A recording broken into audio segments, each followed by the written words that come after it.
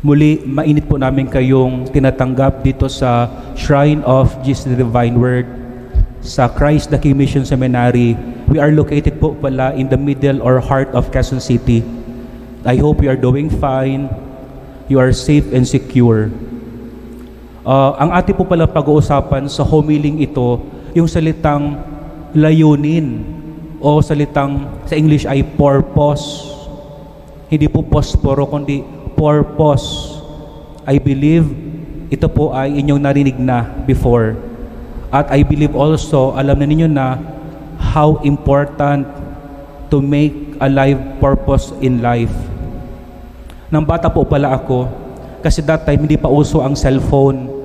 Isa sa mga mahirap na sitwasyon kung bigla nag-brown out, kasi being the eldest, sasabihin na nanay ko, oh, kunin mo na yung kandila doon sa aparador. It's total darkness. Kaya di ba mga ngapa ka, ang tawag po doon ay groping in the dark na ngapa. And the most difficult part po doon yung tuhod mo matamaan ng kanto ng table. Tapos kahit in total darkness, kakapain mo yung mga kandila, alin dito yung posporo, then if you're able to light up the candle, you feel relieved. That's what you call purpose. Na even you are groping in suffering, you still find reason to continue. This is what purpose is all about. Para po mas klarado, we have to define ano ang purpose. Ang purpose po ay yung nakikita pa, hindi ng mata mo, kundi ng isip, puso at damdamin mo at ng kaluluwa na may kabuluhan pa ang buhay. At meron pang kabuluhan ang mga bagay-bagay na ginagawa mo. Merong saysay. Things still make sense. Kasi meron pang dahilan. Na kahit mahirap po ang sitwasyon, your heart is still find a way to explain to your soul that life is worth living. Bakit malaga ang soul at ang puso? Kasi po ang kaluluwa, ito yung buhay ng katawan. That what makes us alive. Ano naman ang role ng kapuso? It's the heart that inspires the soul. Kaya nga po, take good care of your heart. Sabi ni St. Thomas Aquinas, ang puso ng tao is not 24 hours activated. Napapagod yan. Kaya araw-araw, it needs the activation of God. It needs when the heart is inspired, it will also inspire the soul to go on. So I hope by now, you see what I mean. Kasi po, in the first reading, meron tayong best example. Anong ibig sabihin pag ang tao na wala ng inspiration sa buhay, losing his purpose? Kung yung pong nakita sa first reading, ang character po ay si Elijah. The main character is Elijah. At kung kayo po nakapagsubaybay, nasaan si Elijah na binabasa ng lektor? Nasa tabi siya ng kalsada, nakahiga. At ang kanyang dasal, ito po ang kanyang dasal.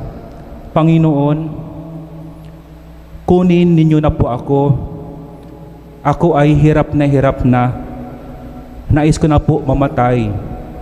Gusto na niya magpaalam. Takasan ang mga pighati. Simply because he lost his purpose. So you see a clearer illustration. What if we lost the desire of the heart? Sa modern world, ang nangyari po kay Elijah, matatawag natin na meron na siyang death wish. And I'm so sad to tell you, many Filipinos and people, when faced with plenty of suffering beyond their strength, they do have death wishes. Pero itong this is what I would like you to focus on. Sana tanungin niyo, bakit si Elijah dumating sa sitwasyon na iyon that he is asking for death wish? Bakit? Why he lost his purpose? What happened to him? Ano mga sitwasyon that led him?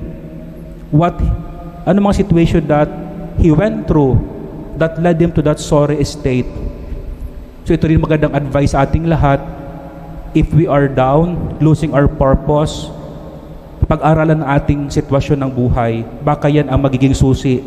Look for the cause. So we have to investigate Elijah.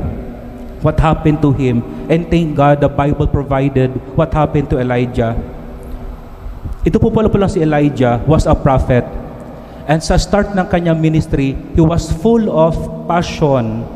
Isa nga doon sa nabata ako, cartoon movie na Flying House, pinapanood ko, ang role ni Elijah one time, he has to prove na si Yahweh ang totoong Diyos. So, hinamon niya si Queen Jezebel at ang propeta ni Baal to a competition na maglalagay sila ng mga karne, tapos kung sino magdasal at doon mahuhulog ang apoy, siya ang totoong Diyos. Tapos, tuwang-tuwa ako kasi nahulog yung apoy doon po sa dinarasalan ni Elijah. Meaning, Yahweh is the true God. Kaso, si Queen Jezebel, siya po yung sponsor ng prophets ng Baal, nagali sa kanya and would like to kill him. Then, Prophet Elijah, tumakas po siya, tumakbo siya.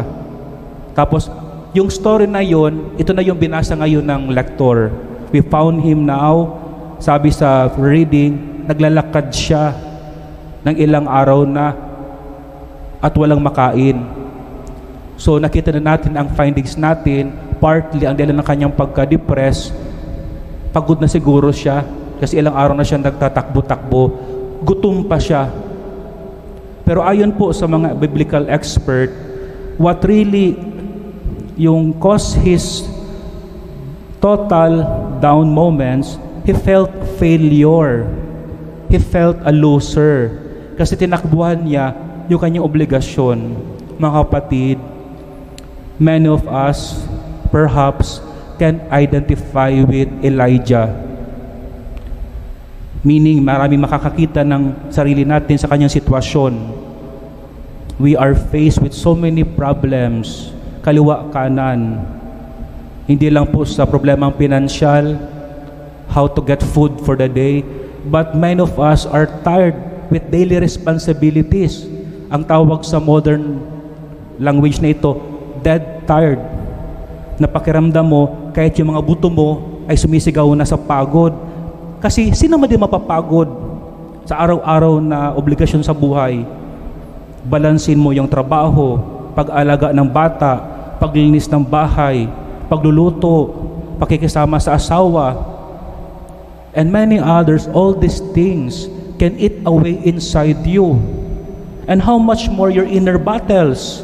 Wala pa doon yung panglabas na obligasyon, yung inner battle mo pa, yung self-doubt, yung insecurity, being a mother, a father. Wala pa doon yung emotional wound na pinagdaanan mo ng bata ka, or even your dissatisfaction with yourself, the sense of failure. Kaya all these things, like Elijah, led him to feel so down. Pero po, ang good news dito, when Elijah thought it's over, or when you think it's over, for God is not over. Kasi ang second character po sa first reading ay the angel who brought bread. God supplies strength and purpose. Kaya po I will divide into 4 how Elijah was able to recover based from the readings. Una, sabi po doon, nasa kalsada na si Elijah, then an angel came and touched him. Tinanong ko yung Tagalog na translation, kinalabit si Elijah. Ibig sabihin, parang nag-switch ng ilaw. Dating off, yung angel is now turning him on. Mga kapatid, this tells us, through our faith and prayer and the Holy Mass, where Jesus is the living bread, God continue to touch you through the Holy Spirit. Kaya nga pa, sana din during this pandemic, please be in touch with one another. But the highest is to get in touch with God as a family. Yan din po ang best experience ng bata ako. We try to pray as a family. Be in touch and not out of touch. Find time to be more understanding of one another and be forgiving. Pangalawa naman, ang nangyari, sabi ng angel, Elijah touched him. Sabi, kumain ka na. tumingin si Elijah, kumain siya. But you know what Elijah did? Siya ay nahiga ulit, natulog. Pero you know, God was very patient. Hindi siya pinorse na, bumangon ka na dyan. Why God was very patient with Elijah? Because God respects Elijah that he needs rest. He needs rest. God respects that we need rest. So friends, take time to rest. Rest your body. Rest your mind. Rest your heart. Rest your soul. Pero alam nyo, kung ayaw tumigil ng kalooban mo, minsan kasi gusto na ng isip mo tumigil eh. But your heart ayaw tumigil. Kung ayaw tumigil ng kalooban mo, kausapin mo sarili mo. Parang awa mo na. Tumigil ka na dyan. Mawa ka na sa sarili mo. Give charity and justice to yourself. Kasi alam nyo kung bakit? If you continue being noisy inside, even God is telling you to take rest, you are becoming unloving and unfair to yourself. And third po, we get the reading. Sabi ulit ng angel, second time, God sent to Elijah, bumangon ka na dyan, kain ka, di kumain ulit. Ibig sabihin, food. Di na ito po papasok yung gospel.